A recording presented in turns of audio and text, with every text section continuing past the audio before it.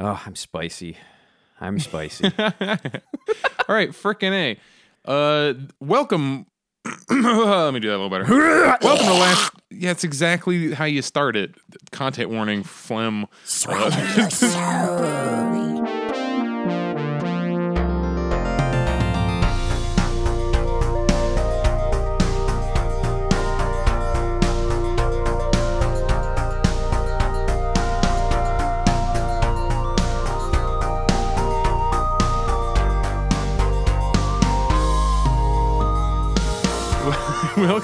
Welcome to Last Minute Politics, a podcast about politics and furries at the same time. Welcome. I am Pepper, and I am joined by... Hi, I'm Dragor, and to be clear, it's not like furries voting on furry shit, although we do encourage that to be a thing. But we happen... Well, we choose to be furries, and we happen to have to deal with politics, because there are other people. At least as of now, furries do not have enough political power for your, fandom affiliation to be relevant. Depending on what country you live in. What was the thing? Government? Russia, where they're branding furries as queer activist extremists? Oh yeah, I remember that, and I'm like, oh yeah, Russia has a con too, or at least had one. Like, how does that even work? All their branding, it was very hey, look, it's a boy and a girl fox. It's fine, Russia. Please don't kill all of it. Well, please don't put anybody in a van. And I don't think it wasn't like that. Didn't come across that way, but it was one where I'm just like, oh, this is Russia. Russia is even more homophobic than most nations. Did that convention happen before or after Zabivaka? I think that was about the same freaking time, probably slightly before, if not. I don't. That's the thing though. It's over in Russia that we're essentially disconnected from that. Russ Furrence was the last time somebody went to that. It's like the Chinese fur cons. There are multiple Chinese fur cons, probably a dozen of them, and they have thousands and thousands of attendees. Very soon, the biggest fur con will be somewhere in China, and you've never heard of it. That probably already happened, actually. I forget if you talked about it on an episode here. Chat, tell us, but. At Megaplex, you were telling us about the three distinct pillars of furry globally and how none of them, for the most part, interact with each other except for occasional crossover. That wasn't even the three pillars of global furry. It was frickin' within Singapore, a country that is a city, a very tiny country, and just Singapore furs. There's at least 2 to 3, depending on who you're talking to and when, different groups of furries who all do not acknowledge each other, and one of them... Call it the wrestling word. They're factions. They're factions. We got factions. They don't talk to each... Yeah, well, in wrestling, the factions are always antagonizing each other, and they want to be in each other's business. This is we're going to set up factions and wall off... Well, not even wall off, there's multiple Singapore furry cons, and, they don't acknowledge each other, and both will be the only Singapore furry con. And you're wait a second. I was about to go, and I'm oh my goodness, there's a freaking con happening, when I'm going to be there. What do you think of blah, blah, blah? Are you going to go to the blah? And I'm asking my friends, and it turns out, I don't know who the factions are, who's affiliated with who, and they're oh yeah, we don't really we don't really hang out with those people. And I'm oh, all right. And that was my introduction. Awkward. Well, all right.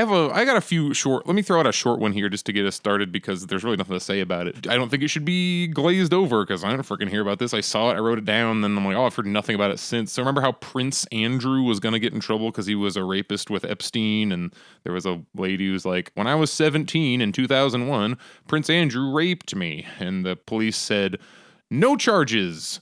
No further investigation. No, this is the British government. The U.S. government doesn't have anything to do. The British government is also not going to be doing anything with Ghislaine Maxwell, who is essentially the pimp for Jeffrey Epstein, who lured in girls and got them to go on the Lolita Express. Who else is in Jeffrey Epstein's address book? Clinton. Gates. So every billionaire, every bunch of Hollywood movers and shakers. Elon Musk was he on the Lolita Express? He's too young for that. Yeah, he wasn't a billionaire in 2000. He's a nerd, so here's hoping that he's more nerd than rapist. That's a horrible thing I just said. Yeah, I mean, if you're gonna be a billionaire, at least don't be a rapist. These are options you have. I mean. You don't become a billionaire by being a good person. I know it's the whole freaking self-fulfilling prophecy. The only way that you become super like powerful in the U.S. is by being super ruthless. So we have this survivor bias where all the billionaires are just the most toxic pieces of shit you've ever seen in your life. So let's bring this back because it is the money disease, as I've heard it called. Interesting, I guess, is the wrong word, but I kind of sit back and go, huh, because we remember Pizzagate, right? Well, which part of it? But yes. The Clintons and trafficking and pedo and, oh, wait, that part, it's true, but not the way the conspiracy said it was. Like, this is the part that frustrates me about Crying Wolf and conspiracy theorists.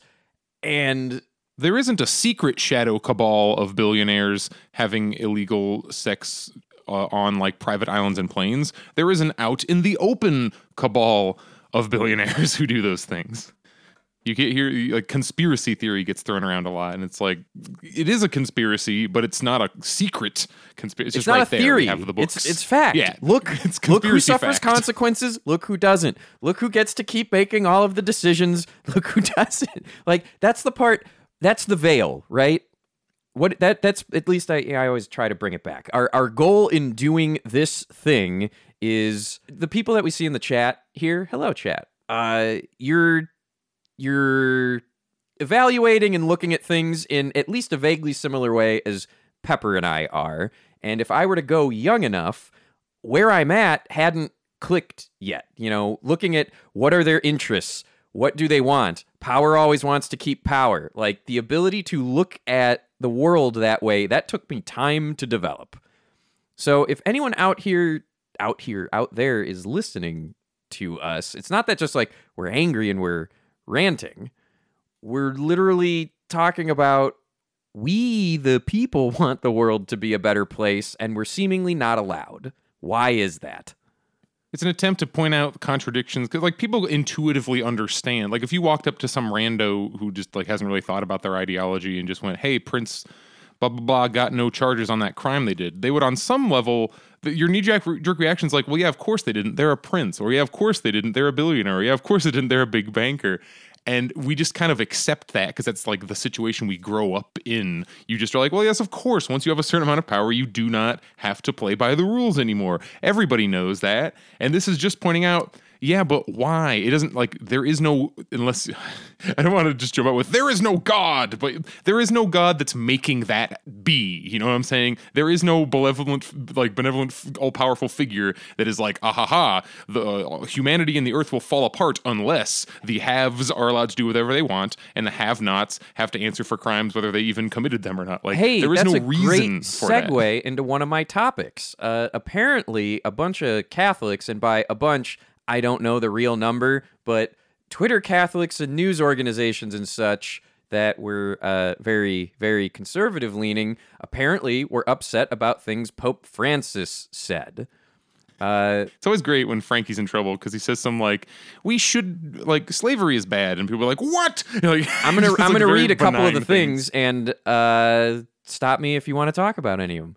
I ask all the great pharmaceutical laboratories to release the patents, make a gesture of humanity, and allow every country, every people, every human being to have access to the vaccines. There are countries where only 3 or 4% of the inhabitants have been vaccinated. I ask in the name of God, I ask financial groups and international credit institutions to allow poor countries to assure the basic needs of their people and to cancel those debts that so often are contracted against the interests of those same peoples." He's like, how many? Do you have like a big bulleted list of these? How many do you have? Because I don't want to necessarily stop you. Yeah, there's a bunch. I can keep reading. Like he was on a roll. The only reason to not do it. It's just, why wouldn't you do that? Money. So like, what's the next one? There's no argument against that from a humanist or Catholic or like any standpoint other than we want AstraZeneca and Pfizer and whoever the fuck to keep making money, and we have to keep the American healthcare system how it is. The world healthcare system on a personal note. So like it's no secret. Not only am I a non-believer, but genuinely, it's no surprise here. I'm anti-authoritarian, which for the most part always means, for reasons other than reason and science, an anti-theist. And I can hold those beliefs and go, hey, this guy that has all this power is saying some shit that's really cool, such as, I ask the great extractive industries, mining, oil, forestry, real estate, agribusiness, to stop destroying forests, wetlands, and mountains, to stop polluting rivers and seas, to stop poisoning food and people. I ask the great food corporations to stop imposing monopolistic systems of production and distribution that inflate prices and end up withholding bread from the hungry. I mean, like, it's just a wham bam. Yeah, when Christ says. Basically, it's the Pope going on a roll of saying, our belief system holds this idea of the Garden of Eden, that we have paradise, and believe it or not, it's never going to be given to us by our deity. It is up to us to cultivate that garden here on earth. That is what this whole list is. And There's it's a weird awesome. thing where my dad was kind of pushed out of the Republican Party because, like, yeah, it used to be the Republicans were the pro-environmentalists because they like God and they're like, we got to take care of the earth that God gave us. But then they stopped doing that shit, so I'm out. And it's not, my dad wasn't even religious. He's like, we probably shouldn't fuck up the whole earth. Like, when climate change was a thing, he just likes hunting and likes the outdoors. And he's like, we should probably not destroy all of nature. Let's do this great one, especially considering the Catholic Church's history on this one. I guess to a certain extent, I'm shocked this came out of the Pope's mouth. In the name of God, I call on powerful countries to stop aggression, blockades, and unilateral sanctions against any country anywhere on earth. No to neo-colonialism. Conflicts must be resolved in multilateral forums such as the United Nations. We have already seen how unilateral interventions, invasions, and occupations end up, even if they are justified by noble motives and fine words. Have a lot of common ground. Just got to go about like, wow, it is telling where he's like, we need to let the UN. I'm like, I wouldn't exactly agree with that solution. All right, but, there's a little bit of lip shit in here. Yeah, I mean, wouldn't it be great if he was just like, we need to create a classless society where he just goes full like, I've been reading Lenin and I have many thoughts. Pope's first communism. Exactly. That's the thing. He's identifying a lot of problems that are obvious to a lot of people, and well, not even a lot are obvious. I really like where he's like, we need to stop like just sanctioning, blockading. Because when you look at, heck, we're talking about Haiti recently because Biden's administration decided to deport a lot of Haitians to Haiti, specifically like the equivalent of like dreamers. These are like Haitians who grew up and like one was like, I lived in Brazil my whole life, and then they deported me to Haiti. Like that kind of shit. So we're talking about Haiti and the U.S.'s influence on it. Pope Francis probably, like right now, we have been punishing Haiti for throwing off its French colonial leaders since they did that. That country started as a bunch of slaves who rebelled and fought. They didn't petition nicely, the French government. They killed enough French people that the French were like, okay, fine, we'll stop working you to death in the sugar fields and you can have this country, but also you have to now pay us back for all of because you're all slaves and cost money, so you must now like pay for your own. So when they talk about like Haiti and their debt, and wow, Haiti's so financially stupid, that's what the debt is. And I agree with the Pope. That debt should be canceled. Absolutely. Like, Jesus. Hey, let's bring in every time a new cancel corner for debt, a positive cancel corner. Debt. Here's another one. This will be the last one I'm going to read. It's in a response farther down. A basic income or the UBI or salary so that everyone in the world may have access to the most basic necessities of life. It is right to fight for a humane distribution of these resources, and it is up to governments to establish tax and redistribution schemes so that the wealth of one part of society is shared fairly, but without imposing an unbearable burden, especially upon the middle class. Generally, when conflicts arise in this matter, it is the middle class that suffers most. Let us not forget that today's huge fortunes are the fruit of work, scientific research, and technical innovation of thousands of men and women over generations. Socially produced goods and like breakthroughs. Our whole society is produced by society. Crazy. Oh, hey, I don't want to get into the whole thing. Be cautious of when people just throw out UBI like willy nilly because like it's starting to get picked up and centrist and like you see right wing people going UBI. It's because they want to give you $1,000 a month and then take away every single other social program. So like be wary. Oh. Yeah, that makes sense. Make sure that UBI is a net positive and not like we can cancel welfare, food stamps, Medicaid, Medicare. Don't make getting UBI basically the equivalent of the Nabisco strike settlement terms. Yeah, UBI only makes sense if everybody's completely basic needs are already taken care of and like rent control is in place so that like everybody was memeing when Yang was running. Your landlord doesn't just go, oh, 2,000 UBI a month. Well, guess what? Your rent's up by 2,000. Ha ha ha. Like you have to make sure they can't do that or they absolutely will. Like, Yes. why would you not? They've already talked about like that's out in the open. That's not a conspiracy. Yeah. This is this is Papa John's all over again. Zillow's gonna buy your house and I titled that link the No True Scotsman fallacy versus the Pope, and the reason I did that is the whole foundation of it is there are people who identify as Catholics that understand in their belief system that in general you as an individual don't have any authority or say on the divine right and authority of the Pope. That's my overall understanding. Does that seem? For the sake of papal this infallibility, he is essentially like treated not quite like Jesus, but it's like he speaks for God and God's never wrong, so the Pope's never wrong. Right. So when a non-insignificant chunk of your following gets up in arms when you're going, hey, remember Jesus? Well, here's more words about it in today's context. And then they get mad. It's almost like gospel. Your institution has fostered that anger over generations. The Catholic Church as an institution, like from it's you can't ever prove people's intent, but it absolutely was used as just a method of class control forever. We don't have like the priest class anymore because that kind of went away in the Enlightenment period. Yeah. But there was definitely a time where your priest could be basically like the president of your town and could just do whatever the fuck they want, and they're just like not subject to certain rules because like. The Catholic Church, if we're talking about institutions and class divides, they have been on the side of the haves for a very long time. If you haven't seen the Vatican, it is made of gold. Okay, like, so taken from other Q countries. gave a clarification, which I'm going to read. The Pope is only infallible when he speaks ex cathedra on matters of dogma and encyclicals. These things aren't either of those. So as far as my gut reaction, I still feel my reaction is valid of going, why if you're a Catholic and this angers you, what the fuck? See, these are the details I miss by not actually being Catholic. Right. Well, and I never was. I've been in the, like, if people listening don't know, I'm a musician, and one of the most consistently paying people of musicians are churches and other religious institutions. I lucked out that my particular church is relatively chill, and they have like a gay flag in the front, and they're all like, be vaccinated or fuck off. Like, I happen to have a pretty cool Christian Protestant church. Yeah. I'm done with the Pope. So we keep hearing about the Biden vaccine mandate, and unless I'm an idiot, like tell me if I'm wrong here. Is there a date, or is it like whenever we can get it on the books? Because I cannot find a date. Do you have a date? I am not aware of day?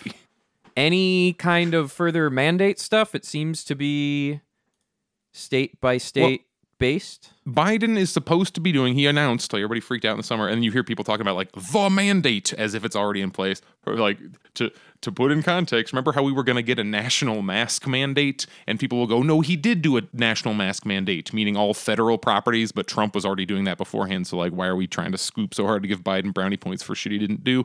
So that like never actually materialized. Did you ever feel a national mask mandate by Biden? You had Chicago stuff that was probably more strict anyway. It came and went. Chicago, was it the city mayor or is federal? Mayor Lori Lightfoot, who's a cop and has so severely fucked up, it'll probably not going to win again in general. And like, that's because the levels of fuck up was to the other power players, not to us, the people. That was just going to be a given. But Governor of Illinois, Pritzker, has been one of the biggest champions in Illinois for mask mandate and other stuff. He lost a little bit when, the Food and Service Union, around the time when Illinois and Chicago in particular, when a lot of restaurants and such opened up, that's because he basically, like, he tried, but I don't know, like, the full details of what went down or quote unquote why, like, he let it happen or had to cede something. I do not have those details, but outside of that, I'm lucky to be in a state where someone up top seems to listen to science and care. Yeah, it's still totally state by state, locality by locality. Yes. Like California, New York, Illinois, and a couple other ones. Like they're gonna have a thing I got up right now is In-N-Out, San Francisco, In-N-Out, like blasts over mandate shutdown. A quote is, "We refuse to become the vaccination police." Apparently, in San Francisco, you have to like have a vaccine card to even like walk into places. And the rules, as far as I can tell from this article, are like In-N-Out was in trouble because they weren't having people show their vax cards to enter In-N-Out, and In-N-Out's like not doing it. And it also notes that they are the only restaurant that's been shut down for like not doing it. There's only one In-N-Out But they in got San shut Francisco. down? Temporarily. Like they're just like, you can't open until you do the rules again. I guess the question I meant to ask is, okay, they did that. They have a lot of money. It's so San did they Francisco. suffer any consequences? Oh, In-N-Out doesn't care. Like I don't know if In-N-Out is it's like corporate or how franchised it is, but if it's like either way, if you own an In-N-Out in fucking Metro San Francisco, you're probably doing fine. And In-N-Out as a company is doing fine. So it's just weird to see them like, this is the hill that we're gonna. But if you live outside of San Francisco, or one of those, like I'm in Phoenix, Arizona, we don't feel like Phoenicians themselves were pretty masked up, but it's not because there's any rules. We're just doing it because. But we keep hearing about this Biden national mandate, the vaccine mandate specifically, and it has only been theorized, and we're still getting it written down. And there's a bunch of articles like, as soon as next week, this could take effect, and it's supposed to be for all employers, including private ones, with 100 or more employees will be required to like vaccine. It's a temporary, like short emergency OSHA authorization. They're getting it through one way or another.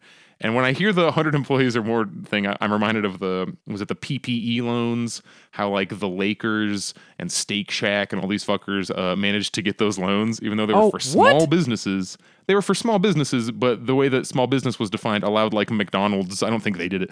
But for example, if a McDonald's only has 10 employees in that one particular McDonald's, that counts as 10 employees.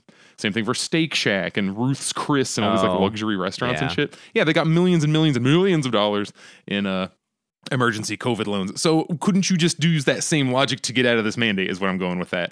100 or more people must be vaccinated. What counts as 100 people? Why is there a threshold? Why does number of people explain this to me? I know. I think it's for ease, so they're not going to like every single like food truck and going like, this is your personal food truck that you operate and you must be vaccinated. I don't know. Well, then, I guess it's like a slippery slope. We know the thing, numbers. I don't personally care. If you are a restaurant that has only 10 people, but there's a lot of customers coming in and out, so like those 10 people need it more than the company of 100 remote workers. Yeah, the whole thing is based more on like acting like you're doing something than doing something. And don't get me wrong, I'd rather have it at 100 than not at all. Like, yeah. Look, I'm not going to split that many hairs. My grander point is that the Discord, even just talking to us, like people who pay a lot of attention, we're all like, I don't know, is there a mandate? I think there's a mandate. When's it come to effect? I don't know. Like state by state, locality by locality. Exactly, we don't know. But the discourse seems to assume that the Dems have done anything, like that they've done something, that there's something on the books that you can get fucking arrested if you don't have your vaccine and you walk into Walmart, or like I think it's just so unbelievable to the general consciousness. They're like, oh, the Dems certainly they have to have done something by now. That's got to be real. When like the reality is like, no, they have. He gets on TV and talks about how he's gonna, and then doesn't. That's the routine. We are a blue-balled nation.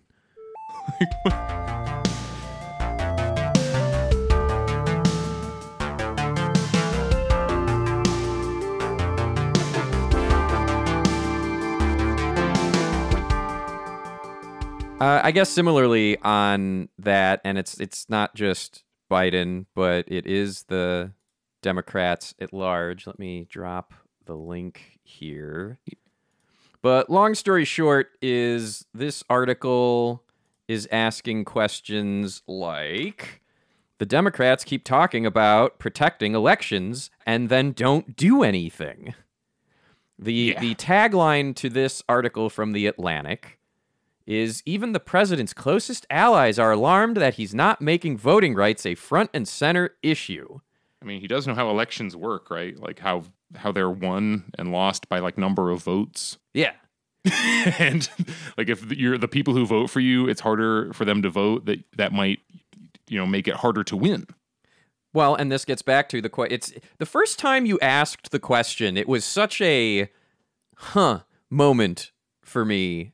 Because I had some presumption about, oh, well, once the Democrats get to this point, then they will do these bare minimum things, and then they didn't. And I'm like, it doesn't even cost them anything. It'll do great for electability. They'd buy so much goodwill, and they just don't care. What is the downside to further enforcing and cementing Americans' rights to vote?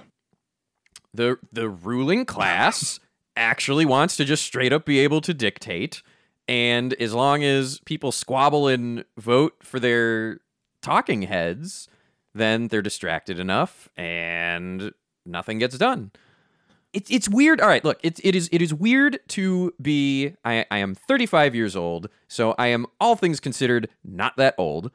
And accounting for the fact that I have varied political awareness, especially the younger I go, but for the most part, I've been interested starting in high school.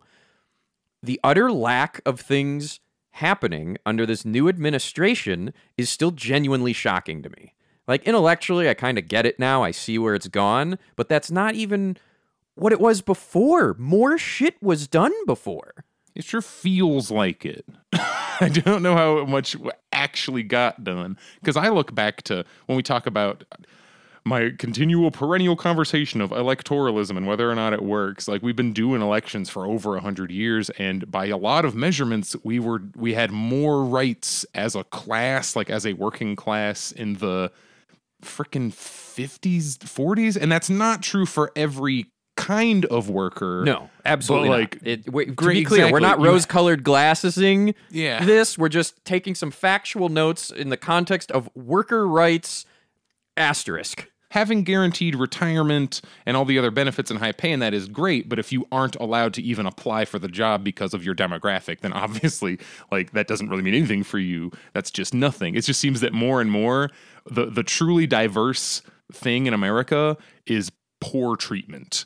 It used to be that we had a defined, distinct, racialized underclass of like, aha, we put all of our bullshit onto black people. And whenever white people get mad, we tell them it's black people's fault, which was an explicit strategy in like colonial America, like early America.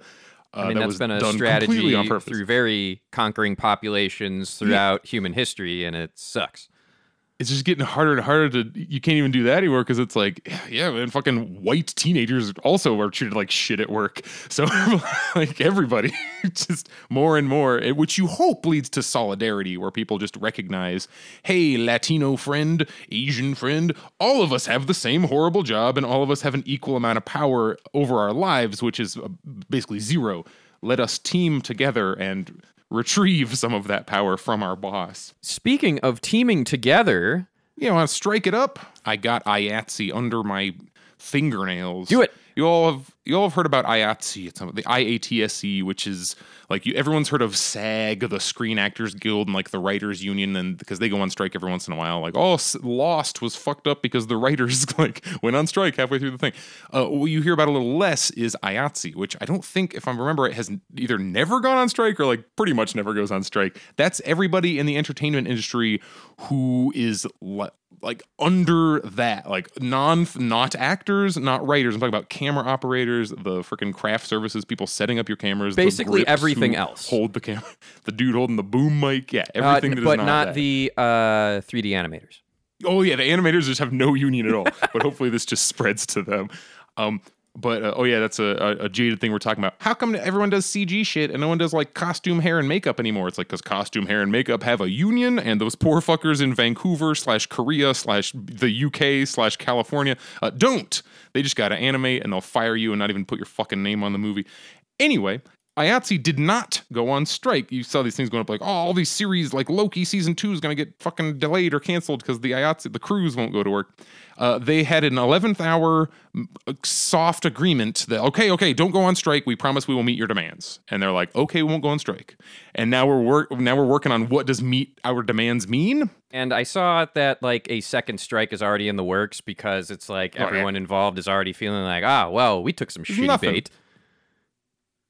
Like, I won't read through this whole Variety article. This came out like only a couple hours ago, and it's trying to put together what it looks like will be in the deal. There is no actual deal, so this is all fucking hearsay. But we have things such as turnaround times, and as you read through every one of these, they're all like, well, you see, it doesn't really change at all, except for in these extreme cases. So turnaround times. The deal is supposed to provide a 10-hour minimum turnaround time between shifts, meaning after you leave work, before you're expected to be back at work, it must be at least 10 hours. Hey, I've worked jobs that give me that kind of shit. And apparently most people already have that. But they're going to push it up for, whoever the employees who don't even get that. These are people who are like, all right, in 6 hours, your ass needs to be back on this set doing the same. Okay, meal penalties. This is where if you don't let your employees go to eat because you're rolling and filming shit and you don't want to stop work because every second you spend on a set is expensive, you get the company gets fined every time they do it. So if you leftists, your ears will perk up immediately if Disney is given a fine of $12.50 per half hour for the first 2 hours. It's just part of the budget, and they still fucking fire you for doing it anyway. But hey, if they make you miss your lunch by at least 3 hours, you get $25 per half hour. And then, like, just these numbers are hilarious, right? It's like $25. Like, what the fuck is Paramount going to do with, oh no, we had to pay out even $25,000 extra dollars because you made everybody skip their meals? I've been listening to interviews with these workers, and they say that is just factored into the budget. They already have meal penalties. They're just increasing slightly. Yeah. Nobody gives it. They just, okay, better budget another 0.01% for how many labor violations we're going to do. That's just part of the business thing. They talk about this shit on shareholder calls like, oh, we're going to pay a little more on the, you know what I mean? Like, these are just calculated decisions. Yeah, long story short, without reading the entire thing to you, it's not like great. It's like, here's like a cost of living raise, and we will pay more fines when we fuck you over. But the fucking continues. Yeah, so there's very likely going to be, I hope there's another strike. There was no strike. That didn't actually happen. They threatened to. It was 11th hour. They authorized the strike, and they're like, oh, shit. Oh. So there were 0 seconds of actual striking. Okay. Just some threats. I do hope they strike. I hope they strike. Me too. Like the 10,000 John Deere workers on strike. John Deere, strike number 2. Yes. After overwhelmingly rejecting a proposed contract, 10,000 UAW members at John Deere across the country, mostly in Iowa and Illinois, began striking at midnight on October 14. Following immense pressure from managers to accept the deal, even after they'd already voted it down, workers are out on the picket line and forced to demand an end to their 2-tier pension system and better pay amid historic John Deere profits of almost $6 billion. So, like, let's wait, hang on. Let's do. I'm opening up a calculator because arithmetic is hard. Math is easy. Calculus is easy. Arithmetic is hard. So 6. Let's see. That's 1,000, million, billion. We're just adding zeros. 2, 3. That effectively is $600,000 in earned profits for each of the 10,000 members, and I guarantee you most of those people don't even make 100,000. Not fun things coming out of that, but the people doing the work right now are not we get in the discussion of what is a scab. They aren't technically scabs because they are making management and other salaried employees who, due to whatever rules, are just either not allowed to be in the union or around. They aren't hiring new people. They're just moving around other people to try and get them to come in and do these the way it's phrased I heard on freaking NPR, I don't like, because the whole talk of like skilled versus unskilled labor is like, what is that? It's like high art, low art. It's like, this is kind of a nothing conversation. But as the technical know-how necessary, like, as much as I think high skill versus low skill jobs are like bullshit, that distinction is bullshit. Like, you can't just throw somebody onto the fucking McDonald's fryer on a rush and just expect people to be able to do it. It's going to take a couple of weeks, at least dozens of hours to get proficient at it. Now, let's say you're a fucking welder. Yeah, get in there. That was how your lot in life used to be defined, and the only thing that changed is we got better tools and got more complex welds that hold more shit. It's not like it's a nothing job.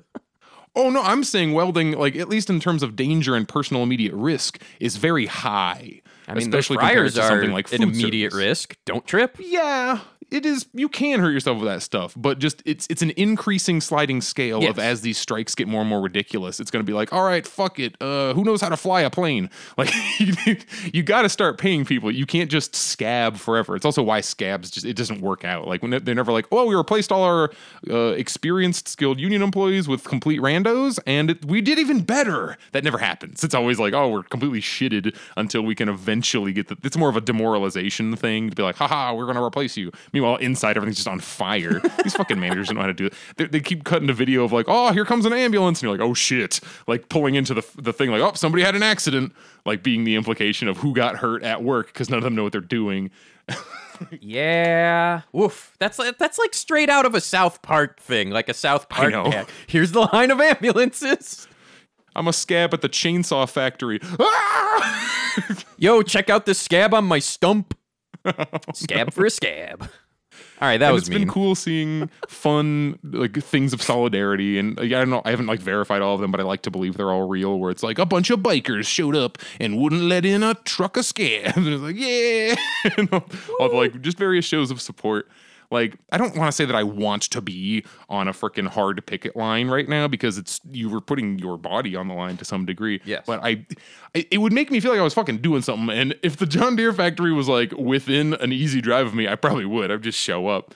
If you have the time, energy, and money, bring food or water or just go and like rah fist pump at strikers. Like it's great because I've struck once for a very short amount of time with my teachers union. Not union, my teachers association, whatever the fuck. And the just like somebody going beep beep, yeah, like it's very energizing. Well, like, and we watched like where the logical conclusion of it goes. If you get big enough like BLM, the police show up and start destroying your little stations that are sustaining the arduous task of being out there all day, every day. Like that's not that people think like striking is easy. Motherfucker, you're on your feet, you're screaming, you're emotionally charged, you're not working, you have no idea where your next paycheck is coming from. You're lucky if you get food and water, and that's not even counting, like, if your strike is effective enough / the wrong kind of strike, violence will come your way. If you're looking for a more constructive place to put donations that you may have previously sent to the Democratic Party, strike funds are great because that is how strikes can be sustained.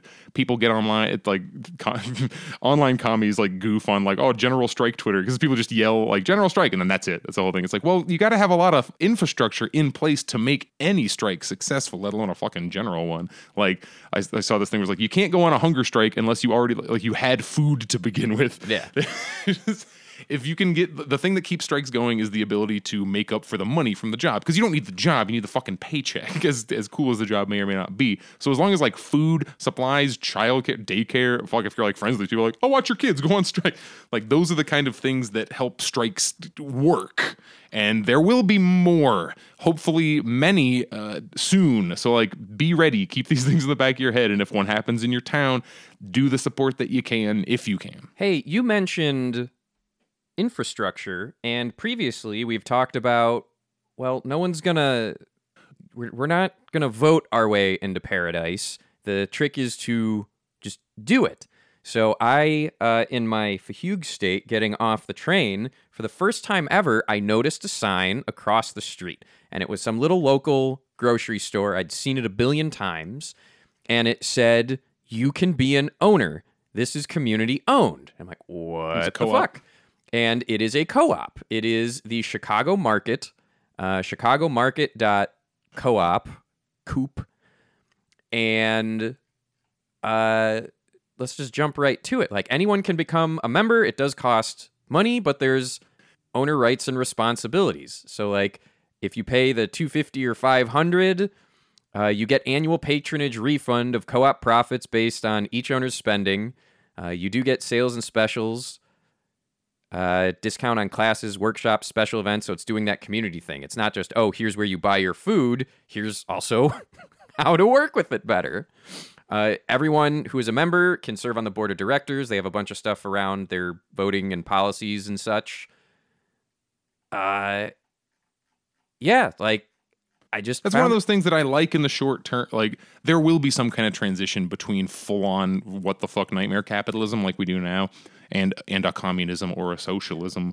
And I think that kind of concept works in like in a transitional period, but I don't think that's like, because a lot of people go, if everything was a co-op, the world would be fine. It's like, no, like you just said, co-ops are great for everyone who can afford to be part of the co-op. Yeah. People who are just so far below the floor, but like democratized ownership of food distribution, good. That's a better thing. Well, and like, all right, we're in capitalism today, so fine. If I throw out all the other idealist stuff I have, it's better than fucking Walmart. If the company I'm at, the one of the obituaries places, if I also was an owner there and can choose how to vote and drive where our finances go, I would feel a lot more connected to my labor than, well, they're going to pay me whether I give a shit or not, because I know how to get by. Just like, it's kind of that whole thing. The thought I had when I saw this was, why, not just why do people like the Marianos or the Walmarts, or why do people have such strong negative reactions to when, us are like, fuck Marianos, fuck Walmart. And it's because I do believe, and please, listeners, ask around, see what people think about this. It's because everyone has assumed the infrastructure is tied to the business. It's not that I personally like Mariano's or Walmart or Amazon. I like the infrastructure for what it provides, and it sucks that it's monopolized and not shared. The idea that that same kind of service could exist for the purpose of public good rather than for the purpose of profit. Yes. I've heard it like thrown out as jokes. Like the thing that Amazon does, the idea of like there should be a thing where we like ship people stuff quickly and they can order it online and all that. And we could even we already have this crazy distribution network called the United States Post Office. Not Maybe for they long. could play a part in it. Hey, Joe Biden, thanks for getting rid of DeJoy, everyone's favorite postmaster general, who everyone's like, he's fucking evil, he's ruining democracy, when it was Trump. And then as soon as it was under Biden, it's just like, who? Shut up, vote blue no matter who. Just completely forgot about Louis DeJoy. It's really weird. And he can't directly fire him, but he can completely replace the board of directors of the post office that can fire him. So yes, he can get him fired whenever the fuck he wants. It's capital P politics. You just have to kind of do it because it's your job. But like the idea of getting things to people quickly and conveniently, like in an Amazon-ish way, like is a cool thing. And like I don't think anyone would say that we should get rid of that. It's just we don't have to have that kind of operation exist solely to benefit one guy and send him to space so he can send Will Shatner to space to cover up negative news about Amazon. Also, did you know Shatner wasn't the first Trekkie to go to space? That doesn't shock me, but who was it? I don't have it immediately on hand. I fucked up. Edit this. I believe it was Lance Bass. God damn it. First, he famously played... Would it even shock you if it was like, oh yeah, Lance Bass at 14 was on an episode of like Deep Space Nine? That's plausible. Like, yeah. Dr. Mae Jemison, engineer, physician, and NASA astronaut. She, not William Shatner, was the first Star Trek cast member in space and actually orbited the Earth for over a week. She also spent 2 years in Liberia and Sierra Leone as a Peace Corps field doctor. She's like a real-life Starfleet person. All right, awesome. So, okay. I have complex thoughts on this and the fetishization, especially of, like, old white guy goes to space and what have you. Like, don't get me wrong. Fuck that. But... I know this from my dad and a lot of people I've talked to, especially growing up with my dad's era. And it can't be discounted. And this is like not anything Shatner did, but his fortune of being the lead of a show that really, really, really was different. And to this day is such a big deal for people wanting to get into, STEM, the sciences, to do that stuff. Like, this guy just happened to be the biggest living spearhead of a lot of the far future cool shit we all like. So, in that regard, like, I can't get mad is really what it boils down to. I don't want to spend anger cycles on it because what purpose does it serve? Did it even need to happen? No, But like at the same time, I can put myself in my dad's shoes, who has always wanted to go to space and never will, and he gets to watch the childhood hero that was on the show. Like, holy shit, he did it on TV for all these years, and then at 90 went up. Maybe my dad will get to go. Like, I have this personal connection through a bunch of people that genuinely find the whole thing cool, while fully acknowledging that William Shatner's kind of a piece of shit. I do have a thing that matters connection. Okay. So if you want to be cynical, and this is a little conspiratorial, but it also is like the kind of shit that people do all the time, especially if you own like a newspaper and a ton of media companies like Bezos does. What is it? Washington Post Bezos owns? Keep that in the back of your mind whenever you're reading anything the Washington Post says. But it's funny that the Shatner going up in space thing was happening at the same time that Amazon's getting sued by India for doing the same thing they do in the US, but the US determines it is legal. Like the whole Amazon basics, take a product sold on Amazon, farm all of the data about that product because it's on their website, farm through the reviews to find out what people don't like about whoever's product, and then just make the exact same fucking thing, charge 50 cents less. And the Amazon basics. Like, Correct. How anti-competitive is that, capitalism? Well, and then to be fair, no one should be surprised that this is the thing. Jeff Bezos, one of his original lines was, "Your profit margin is my opportunity." Like, it is direct antagonism. Company that does a thing that we all, like, obviously we all kind of enjoy, and I don't want to say need, almost, though, the way we structure our lives. We kind of like need the whole Amazon structure of order a thing online, get it shipped to you really fast. So this is also border me shilling for, hey, join our Patreon. If you join our Patreon for $1 or more, only $1 is necessary, but you could do more. You could be listening to this recording right now live in Discord, along with all of our sexy, sexy patrons who are there right now with us. In addition, on our off weeks, we do a thing called Bible study where we read theory by actual socialist thinkers. We're getting through to we're about halfway through Engels's Socialism, Utopian and Scientific, where he even goes through an example. This guy Robert Owen, who existed in the 1800s, who is essentially imagine Bezos with that much power and influence, but he used all of his money for good and was a hardcore communist. Like, that's who this guy Robert Owen was. And he's like, look, even that didn't work. Like, no one person can come down and say, I am the Jesus of communism and I am placing it on you, the people. Like, that's never going to happen. It's kind of a thing that has to be grown organically. But we're about to get in to right now what we have under capitalism. We have essentially socialized production. A ton of people all do Herculean feats, work shifts, all the logistics, all the shit that when you talk about, the employees make the company.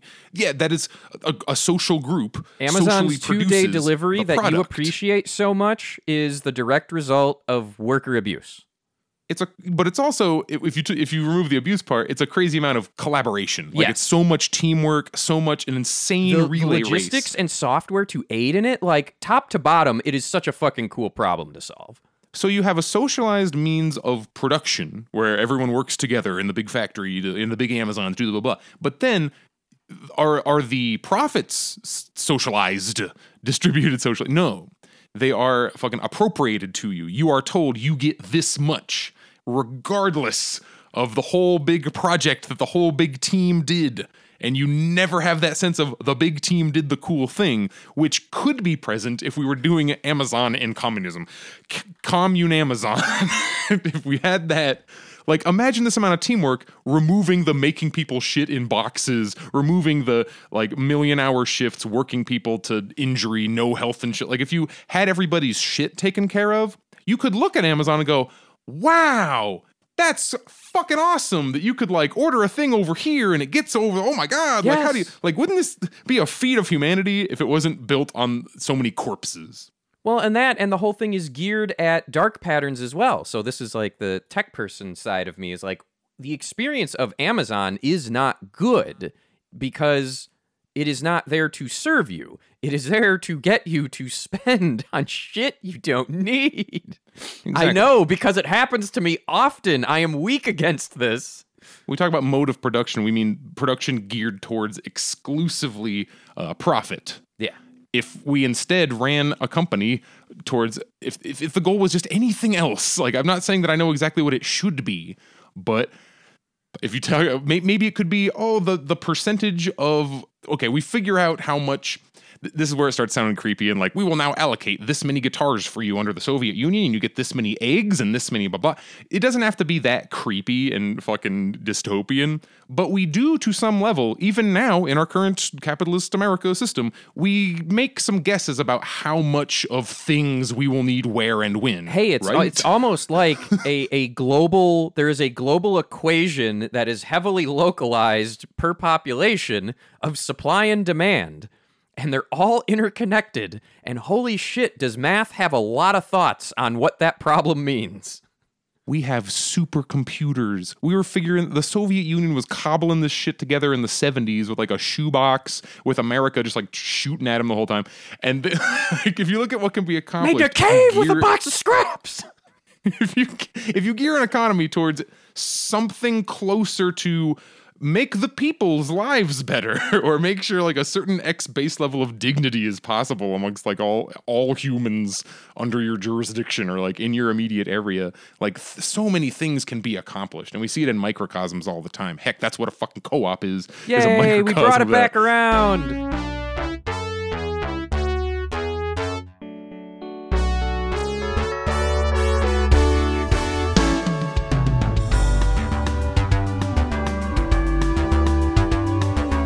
Hey, I want to do a Mainstream Minute. Mainstream Minute, do it. Mainstream Minute, performative charity. Pepper and I and a bunch of us, we watch All Elite Wrestling. Usually Wednesday nights, but whatever, not going to shill that much for it, especially because of this. Owned by the good billionaire. But ready? Wait for this. The Shop AEW Twitter feed, which is their dedicated merch account, had a tweet that said, October is Breast Cancer Awareness Month. A portion of the proceeds from your purchase of these special items from shopaew.com will be donated to @Susan G. Komen. Together, blah, blah, blah. Yeah, that tweet got deleted because AEW's audience is way more woke and lit it the fuck up. The only evidence I can find of this existing anywhere on the Shop AEW site is those merch items are still there, but none of it is being featured right now. Like, the top left corner, if you go to the main thing, it says, like, it lists the shirts, and it's pink, so if you know what they're for, but, like, they have removed all call-outs and focus to Susan G. Komen, and I am fascinated. But nowhere is there an apology. Nowhere is there an announcement of a different, better charity. Nowhere did anyone involved do any research. Because, like, there's indexes of what are the ethical charities. And you bring any of these up, and one of the top number one, fuck you, don't do this charity is Susan G. Komen Breast Cancer Awareness. You're so quick to try and get the breast cancer shirt brownie points that you don't... Oh, it's funny because a while ago, weren't we talking about FurCons and their charities and how, like, yeah, we're like, okay, you are one half of the major wrestling promotions in the whole world, well, in all of America, and like nobody. Oh, their billionaire, by the way, is Shahid Khan, who is a Pakistani American billionaire business person. He owns the Jaguars. He owns Fulham FC and are they fucking Premier League? I don't remember, but he just owns a ton of shit. Like hangs out. He's like a sports billionaire, having fun time over there. Yeah, seems nice. I'd love to have enough money to go, fuck it, let's make a wrestling promotion. That sounds cool. I need to Google up like what their original crime was. I keep thinking about, that's a good one. Well, you keep thinking about the concept of like, so you're told in capitalism, you work hard and you get the money. No, you're told behind every great fortune is a great crime. We've been saying this for over a century. But even behind the small ones. Even behind small fortunes, it seems the only way to get ahead in any way is to find like a loophole or a rule that you can exploit that has yet to be like closed up. Like that's what Uber is, that's what DoorDash is. You know that legislation's coming for these. Well, maybe not. We live in hell country, but the things that make a bunch of money now, you know, are, they got there before they could write laws around them. Amazon? Imagine if Amazon was trying to get structured when we had any kind of fucking labor rights. Like, that's why it didn't. And they're so far ahead because of tech and you things. You know what? I will say genuinely, I think Amazon still would have happened with strong labor laws.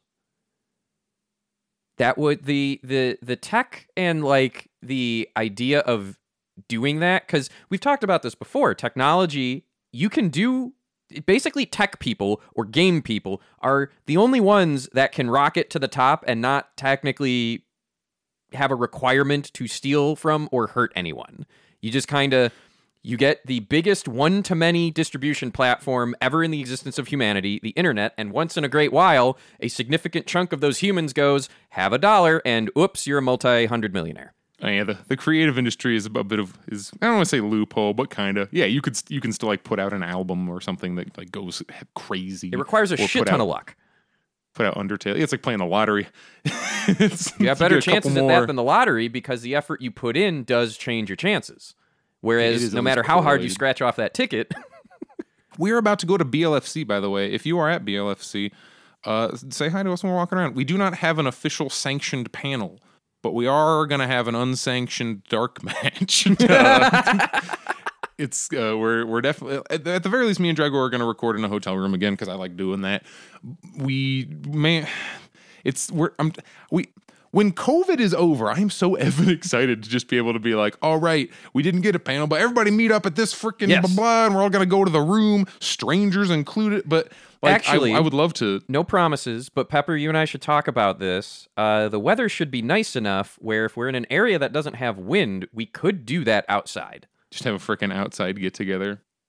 Like battery, find a wall socket or something. Like, yeah. Especially if I don't get a show at MFF at all, I have all day. let's do some pod. Hey, even if I'm not attending MFF, though. I live nearby. I'll fucking take the Blue Line commute and show up. Oh yeah, we will be doing at least one in person with the two of us episode of Last Minute Politics after MFF because I'm staying a few days after. And hey, why not sit in the same room, have some microphones? Well, we are at an hour. What do we want? Is there anything else small or closing? Want to throw in? I'm clicking through my tabs. Oh my god! Just a quick one because this is again not a surprise to anyone that's been paying attention. Official Smash Brothers tournament halted by Nintendo's own online service. Nintendo's continually giving examples of companies are not your friend. They're one of those that still has the shine on them a little.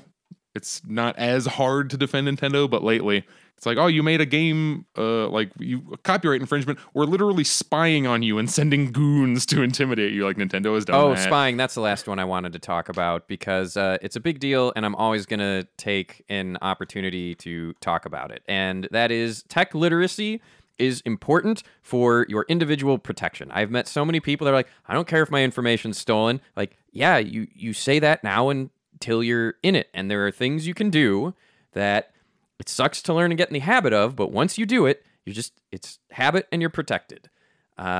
So since 2020, Minneapolis schools have been using an online surveillance application called Gaggle to spy on students' online activity. The software flags LGBTQ-related terms and has already outed at least one LGBTQ student to their parents. That literally can get someone hurt or killed.